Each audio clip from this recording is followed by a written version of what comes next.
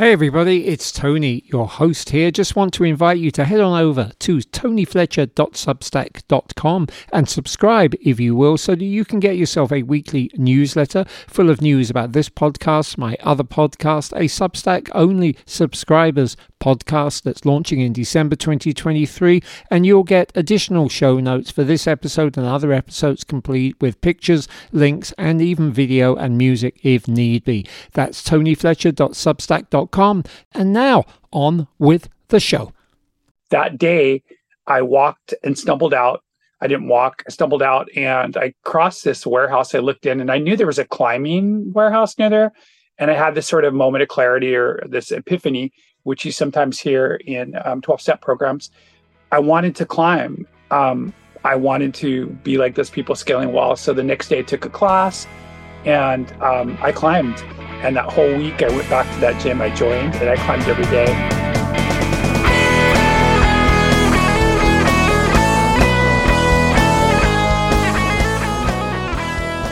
Hey everyone, welcome on board to another episode of One Step Beyond, a podcast all about positively engaging with the world outside your door with me, your host Tony Fletcher.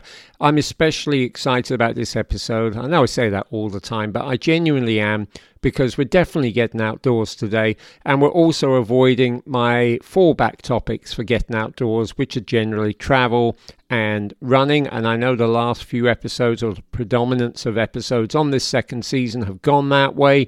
But today we're going to talk rock climbing, and we're going to do more than that. We're going to talk about three Rock-A-Holics who have made a movie called Rock-A-Holic, one of them in particular, who's my guest, featured guest today. And we are also going to be discussing why and how they got into rock climbing, because it involves another form of holicism, and it's to do with their prior addictions, their own individual stories of addiction, and how they found recovery, release, and relief in the world of rock climbing, even if, as the title suggests, they may possibly have swapped one addiction for another, being people who have addictive personalities. Rock-A-Holic is a documentary that I have been fortunate enough to see in another additional capacity I have, screening movies for a local and highly celebrated film festival. And I love how the universe works and coincidences pile up. At the end of June, I took a week up in Maine, staying at a friend's place, and I knew I had some films to watch, and I knew that this film, Rock-A-Holic, was on my list, and I watched it and was instantly like, I'm at the Acadia National Park. I've been wanting to go rock climbing. Maybe this is my week. Well, it wasn't, for a couple of reasons I'm going to mention in the interview. But during that week, I met a lovely couple from Boston who have done much rock climbing in my neck of the woods, the Shawangunk Mountains, just south of where I live. They were very encouraging. And I just felt, you know what, this is a perfect opportunity here. I reached out to the contact listed on the movie. It turns out to be Michael Doremi, who is the executive producer, but he's also one of the three characters, the main driving character actually in this movie, former addict. He will talk about his story. Michael is joined on our interview by the movie's director, which is Christopher Alstrin. He is a celebrated cinematographer and director of photography when it comes to outdoor sports, particularly the world of rock climbing. Chris lives in Boulder, Colorado, so that should almost be a pre-given. And for his part, Michael was living in San Francisco. That's where much of the story in the documentary is based. He just moved to Portland, Oregon in his RV, which is another story I may want to do one day about living in an RV or living the camper van lifestyle. But one thing at a time. Going to set this up right now, but I just want to do some house cleaning first.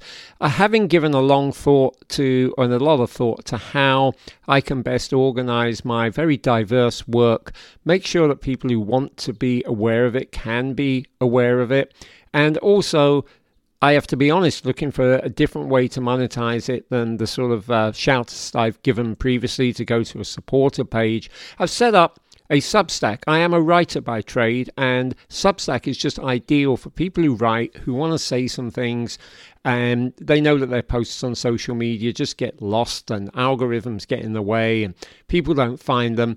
So I was encouraged by other people to do this. I have taken the leap, so to speak, and you will find me on tonyfletcher.substack.com. This way you'll be able to get updates on podcasts, this one and the other one that I do. You'll get a free weekly long-form article and a midweek kind of news update in which I'll share other items and other bits of news related to, what goes on around my life and what you're interested in.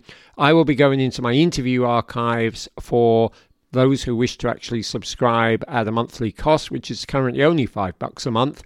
But the basic premise is it's free.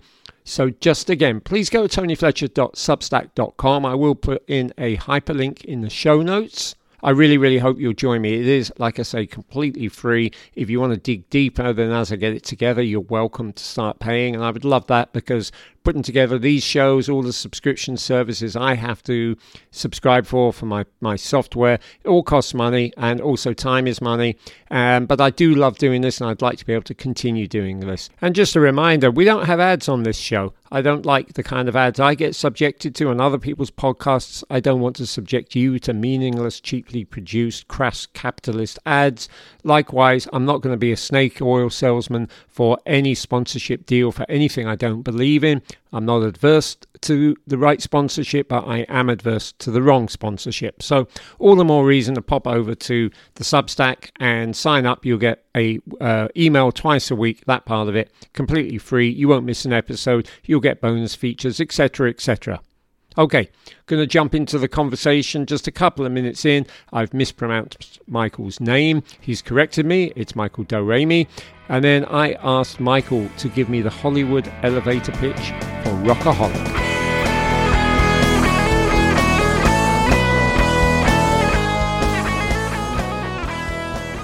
It's real simple. It's Rock-A-Holic, a film about how 3 recovering addicts, their lives were saved by rock climbing. That is perfect. You can do that between 2 floors of a fast elevator. And I have had the pleasure and privilege of seeing the whole film. I've been screening some movies for a local film festival, and this one came across my radar, and it appealed to me on a number of issues, especially once I started watching it. I've been really interested in rock climbing. As somebody a lot of people know, I'm a runner. I look at the mountain, I like to run up it. I've been to the tallest mountain in the world that you can be to without putting on mountain gear, actual climbing gear, which is Kilimanjaro. And I have never done rock climbing. And this movie came across my desk right as I was considering how I could maybe do an episode of this show around it. But it also really appealed to me because your story, Michael, there was some background aspects that culturally fit in with the world that sort of I've been around at times. So give me your own backstory that will explain why the movie has the title Rock-A-Holic and elaborate on the addiction thing that you talked about. And then maybe I'll have Chris talk about the other participants that are in the movie as well. Sure. When I first did this project, it was my story, but then I met people similar to me who've gone through some struggles that led to climbing. So it really became about our story. And then larger than that, it became about the community of people we meet along the way. For me, I started out being addicted as a fat kid to food. That was my solace. And that's kind of what was my friend growing up. And that led to people. And then people led to, drugs after college. And when I moved to San Francisco, which is where I really got into drugs in 1996, it became my relationship. Like, I don't remember early on having any kind of exciting experiences, let alone climbing, because I was doing nightclubs on the weekends and doing drugs to kind of keep up with that lifestyle. I had a life change years later in San Francisco where I overdosed twice within the same month. First time I was lucky, I woke up, but I still wanted to go out there and do my addiction. I wanted to party. A couple weeks later, I overdosed in the same place. And when I came out of the same hospital in the same emergency room, I let myself out. And the first thing I went to do was looked in my wallet to see if my drugs are there. They were gone. So this is like the second event that I've had within a month. That day, I walked and stumbled out. I didn't walk, I stumbled out and I crossed this warehouse. I looked in and I knew there was a climbing warehouse near there. And I had this sort of moment of clarity or this epiphany, which you sometimes hear in 12-step programs. I wanted to climb. I wanted to be like those people scaling walls. So the next day I took a class and I climbed. And that whole week I went back to that gym I joined and I climbed every day. But I knew that because of my addiction, I needed help. So that week I also went into my first AA meeting. And it was the hardest walk ever to go through those doors. And because you're very vulnerable, but I'm so thankful that I discovered both within the same week because literally it saved my life. You made that sound you made it sound relatively painless because you told it in a really lovely, succinct couple of minutes. But I guess the addiction thing, a lot of it in the film revolves around the sort of nightclub scene and the drugs. But you're really saying that it starts with childhood, and in your case, I mean, obviously, I don't look at you and say, oh, like kid with an eating problem as a kid, but that's because you were a kid back then.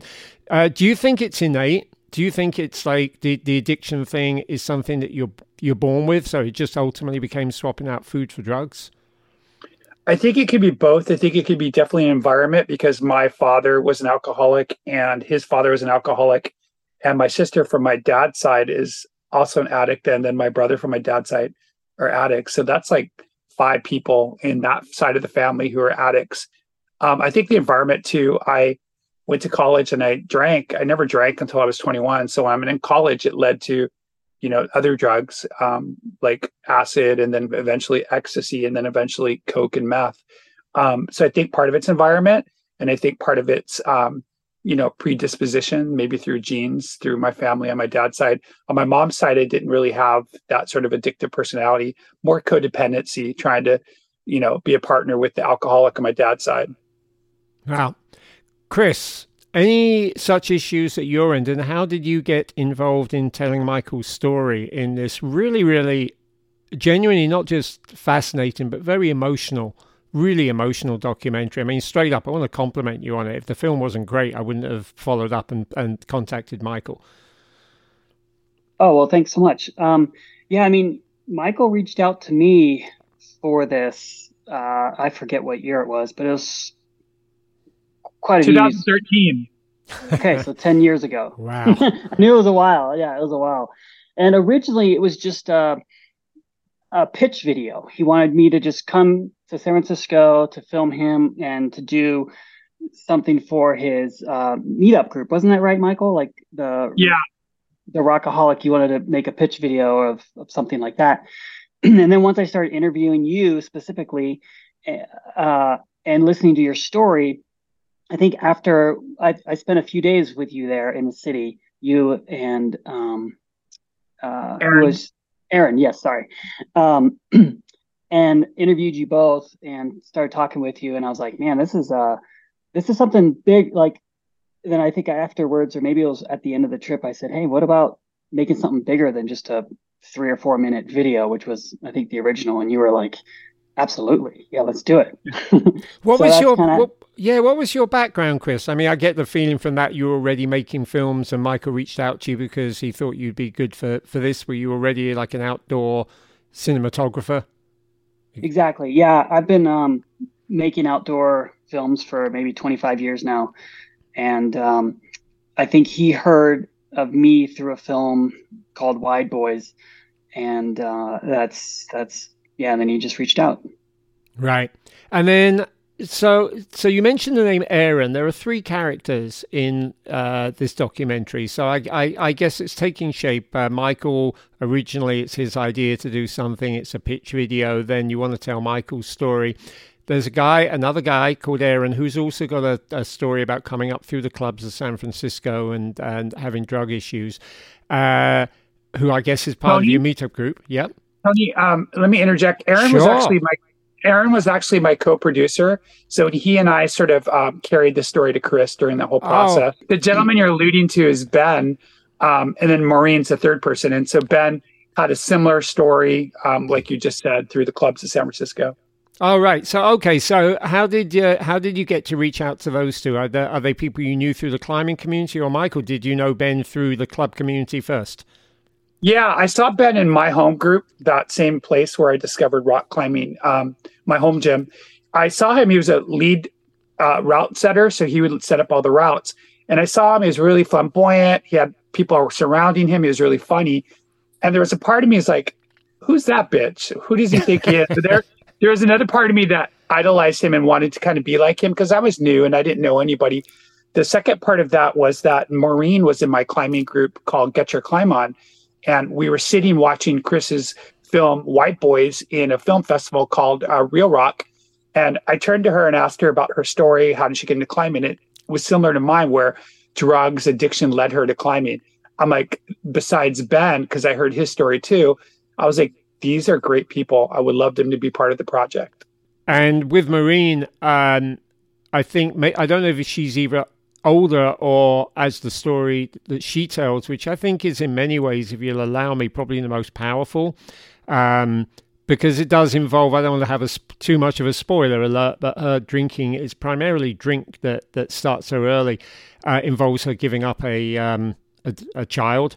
And I'll save the spoiler as to whether or not she ever gets to meet the child again. But that's about as heavy a thing as you can go through to realize you can't actually raise a kid because you're not because of your addictions. Hers seems more drinking. But can you talk about what why would somebody want to take any of these things that you mentioned? There must be a good reason. I think there are good reasons. So. Can you look back on this, Michael, and say, well, up to a point, this is great. Why you would want to take, you mentioned a couple of things, and I think that some of them are very different from each other. You mentioned sort of acid and ecstasy. Why would you want to take those and of themselves, did they benefit a night out of the club, or could you have just done with the dance music alone? I think in the 1990s, I was in college, and people were smoking pot and drinking, and I didn't do that. So I think there was a boredom trigger. I think that there was a peer pressure. Nobody was pressuring me to do it, but I felt like in order to hang out with these college guys and be really cool, I had to try pot and then, drank and did other drugs. But there was a rave scene. It was very electronica music. It's like EDC music today. We would go to raves, we would take acid, and then we'd take ecstasy, and it was fun. It made you feel that sort of sense of power, that dopamine, adrenaline rush. And when you're with people, because it was a very social drug for me, I wasn't at home doing these things. It enhanced sort of what you were feeling and where you were at. Or if you weren't feeling those things, it kind of brought you to that place. And you were on the same playing field with everybody. Everyone was instantly your friend. So I think the trigger was boredom, a little bit of peer pressure of myself, curious, and then definitely wanted friends. And those sort of reasons led me to that. And when I got to San Francisco, I wasn't in college anymore. I was in the real world. And I knew that I'm gay. And so in the LGBT world, our place for us to gather are in bars and clubs. It's where we felt safe many years ago. But it was also kind of a place where you could have instant friends. So the clubs I went to, they weren't rave music anymore. It was now house music, which comes from, I want to say, Chicago, Detroit. It was all night music. It was high energy. In order to keep up with that high energy music and dancing, you kind of had to do stuff that kept you up all night, like cocaine. But cocaine wasn't as I did meth. Meth was my drug of choice. It lasted for like 2 days. It was cheap. It was easily accessible, and everybody in that club space was doing it. And so when I moved to San Francisco, I just went to the clubs and I met people instantly who became my friends. And as long as the party was going, it was fun until it wasn't fun. Yeah. That is the familiar story. That is always the story. It's fun until it isn't fun. I've never done crystal meth. my younger son, who's now 18, has been forcing me to watch Breaking Bad because he thinks it's such a great TV show, and I admit it is great television. I don't particularly enjoy large elements of it because it's so violent, but I stayed away from that. I'll also say that in New York, ketamine was very damaging to a lot of people, and it felt like the addictions to things around there caused people to get very violent. And there were, there's a famous Club Kid murder, which are two movies have been made out of that one. And these are all characters I knew, both the murderer and the victim. So when I say I've seen the effects of this firsthand, I've really seen the effects of this firsthand. My own. I don't mind putting down my own take, and I think I've got probably another show to recommend. A friend of mine recently did. I think under certain controlled environments, certain psychedelics play an important role in human culture. And they can be unifiers, and they can sort of, famously cliched open doors of perception. And there are certainly tribal indigenous groups that for whom these things, such the use of such plants, etc., are very important. And I'm a reasonably cautious. I want to choose my words carefully. I don't want to say so much proponent, but I think that there are, people can have a positive experience from doing something in a controlled environment for the right reasons. I think, the dance floor is somewhere that, like you say, you need to be able to stay up. And there aren't a lot of things that will get you to do that once your own natural adrenaline is going to wear off. So this is kind of, unfortunately, a byproduct of the fact that we love dancing. And some of these cultures have learned how to sort of, use natural substances and have their own sort of, quote, raves for a couple of days. But it's maybe in an environment where it's traditional enough that they know how far is too far. Chris, do you come to this? I mean, you look, I'm looking at you here. You do look like the picture of health. Have you faced any of these issues yourself? Have you anything in your family? Can you relate? No, not really. I mean, in terms of drug and alcohol, I've never really been into drugs. I feel like I have some sort of addictive behavior, but I put that towards, going out and doing things. If I feel like if I don't work out like once a day, or then that could probably lead down the wrong road. So I feel like I take it a different direction, kind of like, I guess because maybe growing up I never got into drugs, and maybe that was my parents saying I was always bad and, this and that. But, I was around friends all the time who did, smoked weed. And in fact, I actually dealt the weed with them all the time because I was like the perfect dealer, right? Because I didn't smoke it. So I always had it. But I never had other than that. So in terms of filming people who are talking about these problems, how does that emotionally, how did that hit you? Because you're really the filmmaker here. Yeah, I mean, everyone's story, would like hit me differently. And I remember watching, and we had a few other characters that didn't quite make the cut because the stories were just so different. It was climbing changed their lives, but it wasn't, a drug related thing in it. And so we wanted to stick with just the kind of a more addiction in terms of that. But yeah, I mean, with, Ben alone, like listening to, and over the course of the years, like we probably filmed what, Michael, like 5 different times, I think. Yeah. Sounds about right. Yeah. So we would, once a year we would meet up and do another interview and talk more and like, oh, we need this for the cut. Like, let's try and see what we can do here. And so everyone's story kind of hit me different. And, I think it was, it turned out to be kind of cool. And, Marines, of course, wasn't drugs, except more alcohol, which, some could even argue that is worse than, drugs, because it's completely legal and anyone can go and buy it off the, like it's almost pushed on you in a way. Sure, I hear you. Yeah, yeah. Now, I'm here to sort of, I want to move into the physicality of this because I'm fascinated by it, but I'm also fascinated, Michael, by the fact that it took 2 ODs for you within a month.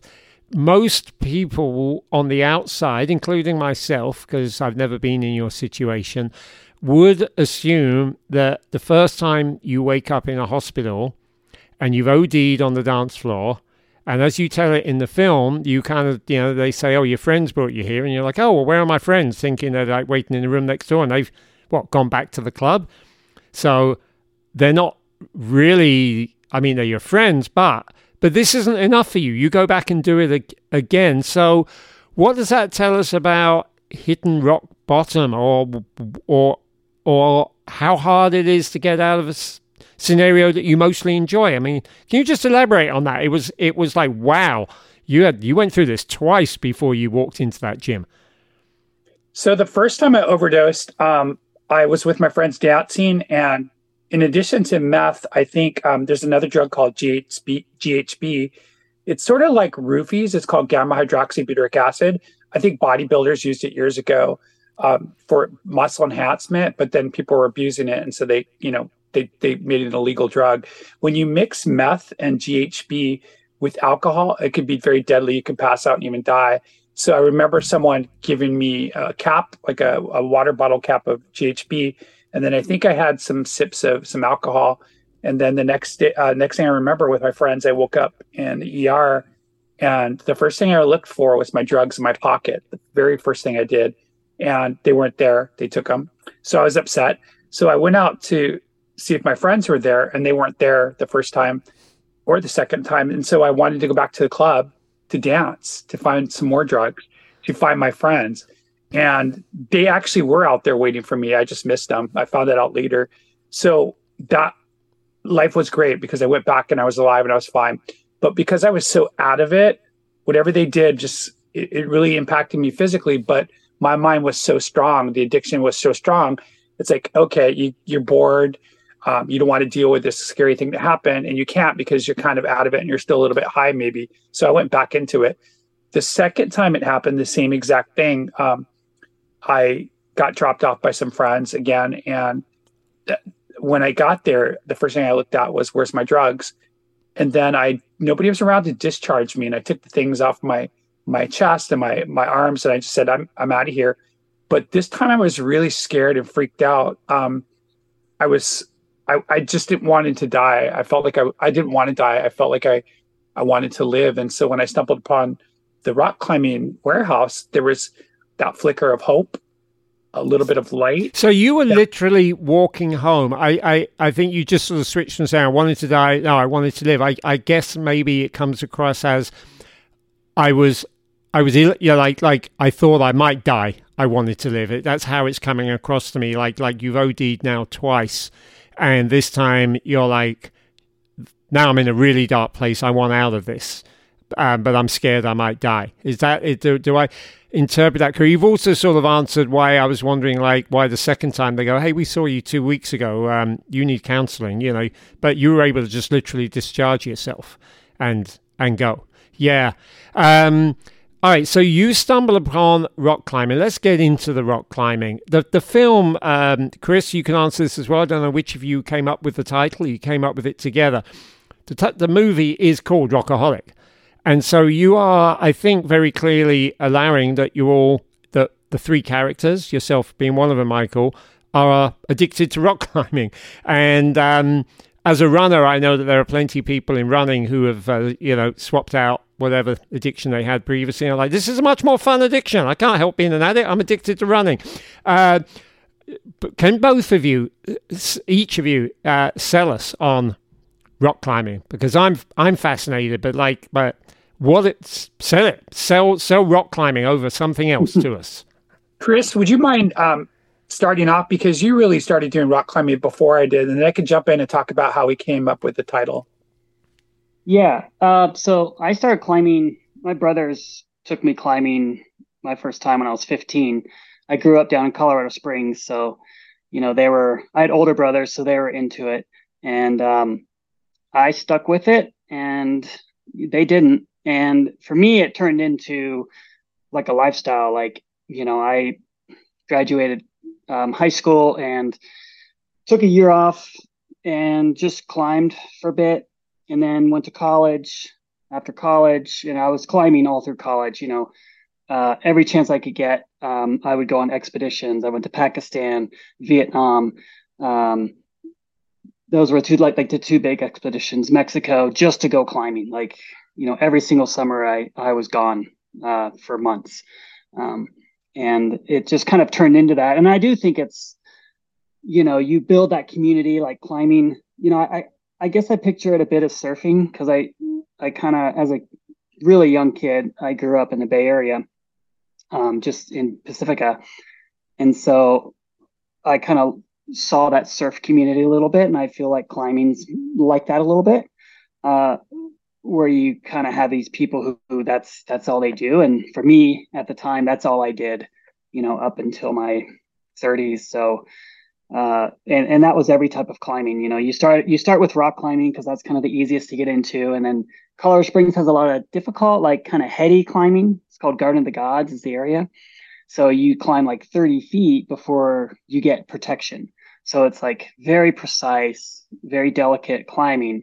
And it's like kind of called like, no, you don't want to fall, right? Because you're going to take a big fall. And so, but that builds you confidence to go other places. So then you take that to like, I had a friend, Eric Wellborn, he started taking me ice climbing.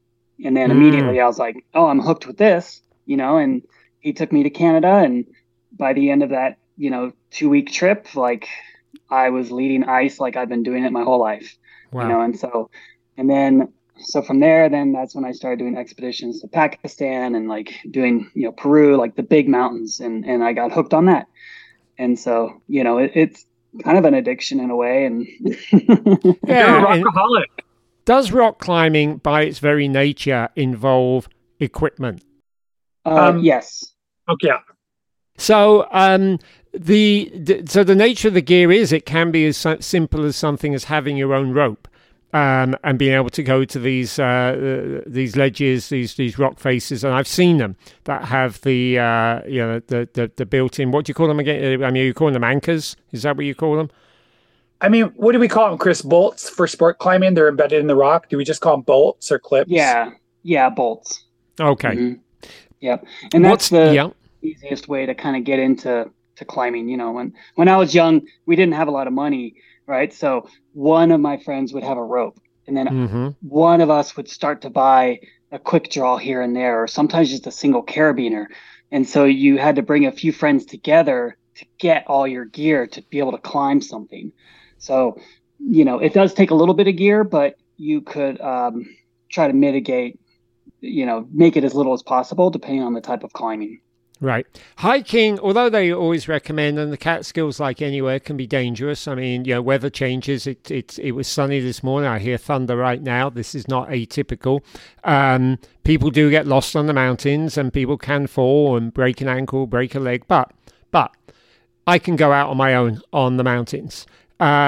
Is rock climbing something that you really should not do on your own? That's the image I get, because which leads to a related question, so maybe answer them together. Is rock climbing inherently any more or less dangerous than other outdoor sports? Chris, want to start it off? Yeah. I mean, I think it's more dangerous just because of what you're actually doing. Anytime, like even on steep hiking, if you fall backwards, you might tumble down a few feet. Maybe you'll get a little hurt, banged up, scratched. But at the end of the day, if you're fit, you're going to be able to hike out of there. If you have a bad accident falling or like climbing, I mean, if you're doing everything correct, and I think it's relatively safe, right? But then you have a lot of people who, you kind of push the envelope, right? You're like, oh, I want to do this run out climb. So that means your gear might be 50 feet between protection bolts, or your own cams, right? That's where your supplemental gear is when you put in your own gear. So say you go up 40 feet and you fall, you're falling 40 plus that 40 feet of slack. So you're taking an 80-foot fall. So it depends on the type of climbing that you're getting into on how safe or dangerous it may be. And obviously people who don't use ropes, that's way dangerous because there's zero room for error. But that's why people like to do it, is because it gives you like this mental thing. I feel like for a lot of climbers go through that stage. Like I went through that stage of where I soloed a ton of stuff. And, I was in my early 20s and I was like, I don't give a shit. I don't care if I die. But it wasn't even that. It's not like you were scared of dying because you were so confident, like, well, this is only a 5'9". I'm not going to fall. Yeah, that's some good descriptions. I mean, Michael, would you say that it's something that you can do solo, or would you strongly recommend go? Like, if I wanted to start right now, and I kind of do, what should I be doing? Like, how should I start? If you're, and Chris might, agree with this. If you're new and there's a local climbing gym that you could go to, there's two directions you can go in. If the climbing has rope climbing, you could take maybe an inter class, or you don't even have to have a class. You can have a friend who's climbed there take you. And you can climb as the climber, which is one of the first roles. The second role is the belayer, someone who's got you connected to the harness and has the rope and is feeding you rope so that you can climb up to the top. But an easier way that I tell people who have never climbed before, maybe they have some height issues, is to boulder. When you go indoor climbing, a lot of the gyms have maybe 10 to 15 feet walls where you can kind of boulder up. And if you fall or jump down, there's like this huge giant cushion, like a bed cushion, but it's called a crash pad. And so when a person that climbs that, they can kind of get that excitement, that taste, rope climbing, but they can also build their confidence. And if there's fear issues, they can sort of control the climb because they don't have to go all the way to the top of 10 or 15 feet. They could jump down or maybe even fall down. And we try to buffer their head by spotting it behind them when they're climbing up. I mean, Chris, would you agree that one of those ways, one of them could work to introduce themselves to climbing? Yeah, I think especially nowadays, there's almost a climbing gym in every town or city, large city, it seems like these days. And that's a great way to start. I would just say don't, if climbing outside is what you really want to do, like don't get caught up in only climbing indoors, because it is a whole nother world outside. And I think it's like, for me, climbing indoors is only training to go outside.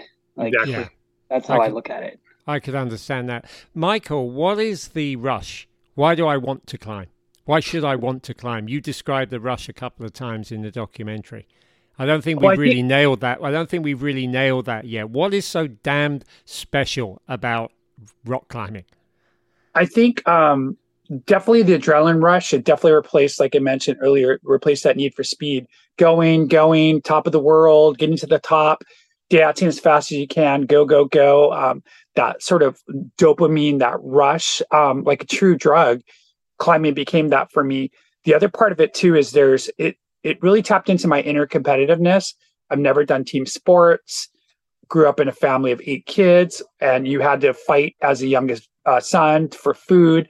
And so I've always kind of had that sort of chase, and climbing allowed me to sort of be competitive and chase getting to the top of the climb. Even though I wasn't, I was new and I wasn't a great climber, just getting to the top brought that sort of competitiveness out. And once I started climbing, it opened the way for other sports, extreme sports like skydiving, bungee jumping, jumping off cliffs in the middle of the Thai Ocean.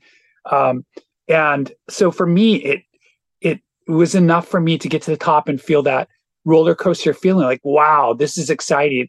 Going down was not as fun as getting to the top. And you mentioned earlier climbing, without kind of ropes, doing free soloing, which is climbing without ropes. If you one wrong move, you fall. I've never really been into that, but it did kind of excite me. So a couple of years ago, I tried a route that was really easy. I went 200 feet and the route's 300 feet.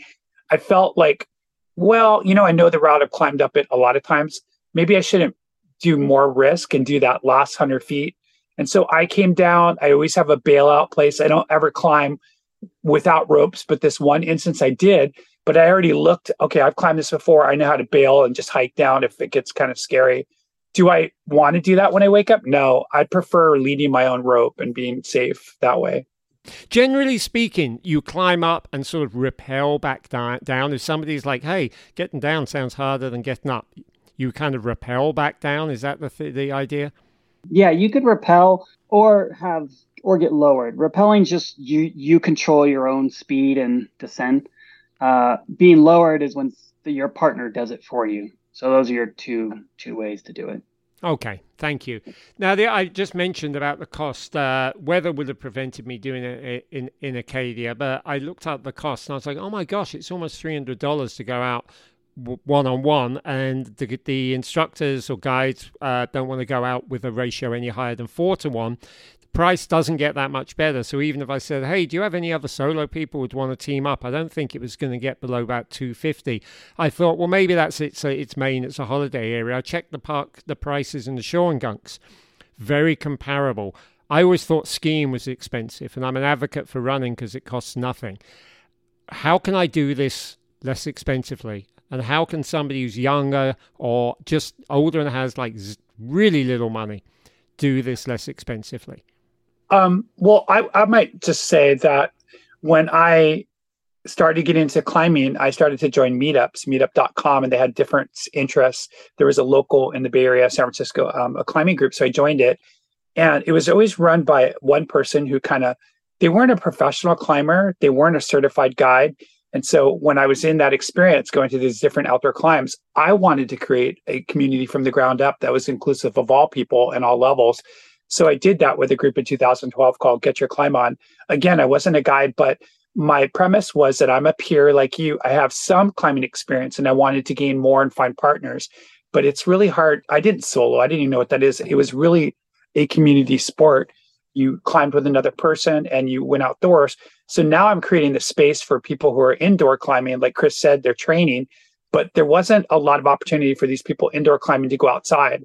So as I started to go to these different areas and climb outside with my core group, who are also in my group, the group grew. I was able to kind of take people outdoors and show them places to go. Now, again, I'm a peer. I go out and climb what I can, and then I learn and I grow. And then what I learned in that group was we pool our gear together. We're safe. We're having fun. We carpool together. I didn't have a rope my first year because it was expensive. So if other people in the group who were better than me had the gear, I was good until I got my own gear. And so that was a cheap way, was to get into a meetup climbing group, because a lot of the people in my groups now, the new people, they don't have ropes. So as they go on more outdoor climbs, they're saying, hey, I'm thinking about getting a rope. I think it's worthwhile getting the investment, because after a while, I felt like asking for other people to climb on their rope and I didn't have one. It kind of made me, I want a rope. It's worth the investment. And I was making good money, but before I was making good money, I wasn't. I just kind of relied on the kindness of others. And Chris, I didn't know if you had any thoughts about that as well. Yeah, I mean, again, the climbing gym is I think a great place, for all ages, really. That's kind of how I learned that, I got a lot of my partnerships through the climbing gym. I started when I was younger, I actually started volunteering at the climbing gym. I'd wash holds in exchange for membership because I didn't have money for a membership. And because any money that I had saved, I wanted to put towards like a carabiner or a cam or a stopper. Like literally I was buying like one stopper at a time to like try to build my rack up. So I wasn't going to spend $30 for a month to go climbing indoors. And so, I just started doing that and started meeting other friends who was into it. And then then I started talking, and like, you kind of like, again, this is when I was a lot younger. So there's a couple people in high school who were climbing. And so then I kind of saw like little subtle things of like, oh, wait, that's a climbing t-shirt. And I'd go up and talk to that person. Be like, do you climb? Yeah. And I think just being out there, being open, I know it's these days with, like, when I go to the climbing gym now when I go Boulder and I sit down, and I swear I must be the only one not on my phone when I'm sitting. So I find it's probably more difficult now because before no one had phones, right? You got down and then you cheered someone else on. You're like, yeah, nice job. But it seems like now everyone's kind of, but I think approaching other climbers, if you're not shy, just get out there. I don't recommend just trying to go outside your first time. I mean, there's a lot of little tiny subtle things that can kill you. Sure. I mean, it does sound very much like skiing, whereby you can go out, rent gear, and take lessons, and it's not cheap. But if you get into it, you just start getting your equipment bit by bit by bit, and the next you know is you've got your ski gear, and you don't have to pay those rental fees, and you don't have to pay for lessons, and then it becomes at least more affordable. I do have to ask you, Chris, before we wrap up, and I want to get an update on where the film is at and how people can get a peek at it. I am always when I watch these movies, where particularly about rock climbing, I've watched films about people on Everest and other really great mountains. I'm always thinking of the cameraman. Because I'm like, all right, you're making a film about people who are doing something dangerous. There's somebody here who's doing something dangerous with a camera. And they've got they're having to focus on getting up and down this thing, and they've got a camera. I mean, I feel the same about ski, photographers. How hard is it, Chris? It seems to me like really, really hard. Are you carrying a big camera these days? And like it would have been in the old days? I mean, yeah. It depends. The camera technology has gotten better. They've gotten lighter. They've gotten nicer. You could carry, I have bigger, more cinema type cameras that I carry on climbs. It depends if it's for depending on what type of look you want to use, So I don't know. Is it harder? It's not technically more difficult than climbing, because typically, let's just run through this. Say I want to climb this, or I want to film this 1,000-foot route. So either I'll go up a few days before and fix a static line, right? Or me and the athletes will go up the day before and fix a static line. Like somehow you got to get a rope up there for me, right? Because when I'm filming, I always have a rope above me, because all I'm doing is jugging up the rope, right? That allows me to stop at any moment and film. Okay. And I could let go of my camera. I don't have to worry about. Now, I've done shoots where I'm climbing with the climbers, and that is a lot more difficult. Then I take a very small camera, and that's totally different. That's more full on doc style, but yeah. Wow. Okay. I think you've done a good job of describing the difference between two different types of doing this. Yeah, I do. You do have my admiration for that. And given your experience and background here, you've kind of led on from the beginning. Making a documentary, even a 45-minute documentary, which is roughly where it stands right now, is a 10-year process. I have seen what looks to me like a completely finished film. Is it available? Can people see it? Where is it at? And where can people at least see some of it? So right now, after spending 10 years, kind of stop and go, economy, cost, there's a lot of factors and variables. As a producer, you want to be not the captain, because Chris and I are really like the co-captains of the ship. He's the technical, and I'm the, the person that kind of wears many hats. So recently, my goal was to kind of share the film with the world. But before we did that, we did private screenings. We wanted to create a buzz. And then through that sort of stop and go, I wanted to share the film in the film festival circuit before going distribution, or before even doing a premiere. And so I spent this last year in San Francisco for the last 6 months kind of getting the film dusted off and saying, Chris, hey, I want to get this into the film festival, because I really think it's the job of the producer to do that. So I joined this great portal called filmfreeway.com, submitted the film, set up the profile, put pictures in there, put the trailer on there, and submitted it to all the top film festivals, including like Sundance, Banff, Telluride, Cannes Film Festivals, and more. And we didn't show the film yet to the world. We didn't publish it. We just did teasers. We did some marketing stuff, and we did some private screenings. Now, and you saw it through your own film festival participation, we only have it for select audiences who are film festival judges and people who are comparable. But I talked to Chris a couple months ago and said, hey, maybe we can expand the film in the new year. Maybe at that point we could talk about distribution on places like Netflix or Amazon. But I think just kind of seeing how we place in the category for short documentary in any of the film festivals would be great, because if we win, there's that sort of accolades, there's maybe a monetary amount, but they get to premiere your film, whether it's domestic or world. And after that is sort of the green light that you get to kind of do, distribution or maybe expanding the film. Right. We won a semifinalist round with Cannes Film Festival a couple of weeks ago. And so that was an exciting place for us to get. But Chris, I've been communicating with Chris and said, we really don't know how the other films will go until the end of the year, because by December, all the other films will have seen the film. And so it's kind of a waiting game, but it's an exciting time. Chris, I never thought that we would get to this place, but I'm really grateful that we did. We are. Yeah, for sure. Yeah. I have been involved in one or two, or not involved, semi-involved in one or two film projects, and I thought books could take a long time coming to print. They're like websites compared to doing films.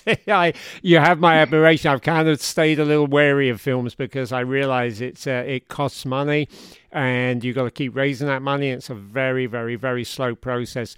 I know that one thing that caught me on the film when you talked, Michael, about, I think there's an area in San Francisco, or particularly a wall, a rock face that you can climb and look out on the city. And you described that as being part of this incredible, that's what gives you that kind of buzz that you can't, that's the kind of thing that can get you hooked. What is that place in San Francisco that you can do that and look out on the city? It's called Beaver Street Wall. It's like right in the middle of a popular neighborhood. It's very suburban, a lot of houses. So you unless you go there, it's a very small sliver of a park, and it's got a preschool next to it, but it's got this glossy marble wall made from lava. And that was my first outdoor climb. And once I got to the top, I could see the city, and it created a buzz. But before I talk a little bit about that, because I know we're wrapping up, also I'll provide you a link with Chris's work, because he's the master storyteller, everything outdoors. And because he has this award-winning background, he was sort of my top guy to do this project. And so I definitely want to give him a shout out credit. So I will give you his link as well. But I think a lot of the stuff and why we're here today really drives that passion for rock climbing. Maureen shares that passion. Chris shares that passion. Ben and all the people involved, and I do. If we didn't have that sort of passion, which sometimes can be like an addiction, we wouldn't have the story of Rock-A-Holic like we do today. And it's just our humble story. Rock climbing was the sort of vehicle that changed our lives in a meaningful way. We did the film, to really impact others, so that if they have a life change, a dark path, that maybe rock climbing is the way out of that. It could be running, it could be biking. Chris is a big cyclist, and I can't speak for Chris, but I'm assuming you get that sort of high from doing biking as well. So I just wanted to kind of do a shout out for Chris's work, but also for the passion that Maureen and I and Ben share. Otherwise, we wouldn't do this film at all. We'd be out there climbing. Thank you. Well, that's a great way to end it. Thank you very, very much. Thanks, Chris, for your part in making a really good film. Thank you, Michael, for opening up and sharing your story. It's very, very, very powerful. So is Maureen's, so is Ben's. And I'm really hoping this gets its due kudos and props at the film festivals, and we all can get to see it on one of the streaming platforms or something soon. Cheers, guys. Thank you. Thanks, Tony. Yeah. Bye, Chris. Thanks, Tony.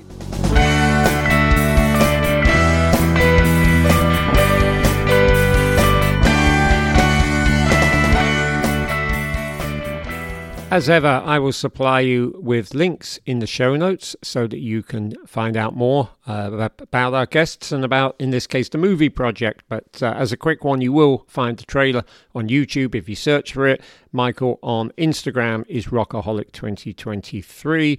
There is a Facebook page, Rock-A-Holic the movie, and Michael's also given me links for the meetups and for Chris's professional reel. So all of that will be shared in the show notes, along with, again, a link to tonyfletcher.substack.com, where you can just enter your email address to get 2 weekly updates from me. If they'll lean in all the different directions that my life leans in. You can read what you want.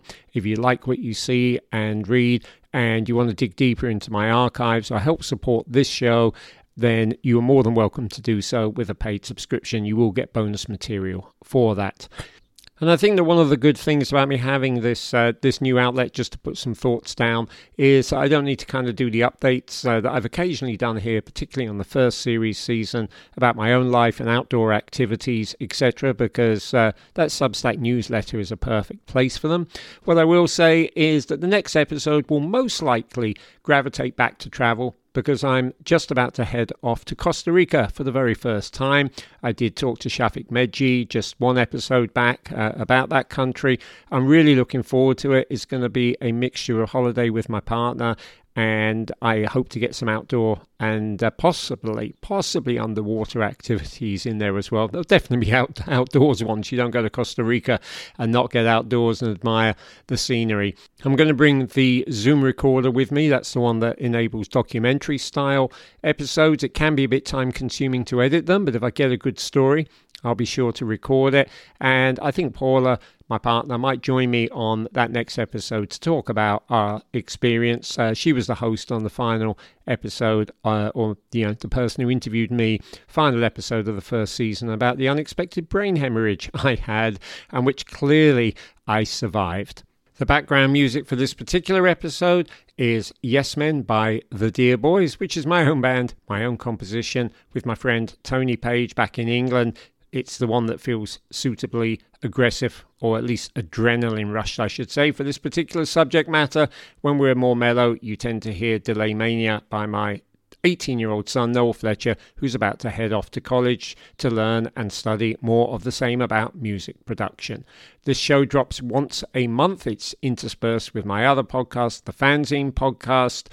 I look forward to your subscriptions, your likes, your reviews, all that kind of stuff. Subscription is really the main thing, to be quite honest. And similarly to tonyfletcher.substack.com. I will see you, or you will at least hear from me on the next episode you choose to listen to. Thanks for doing so. Take care out there. And if you go rock climbing, I'd love to hear from you about it if it's your first time. And of course, stay safe wherever and whatever you do. Bye now.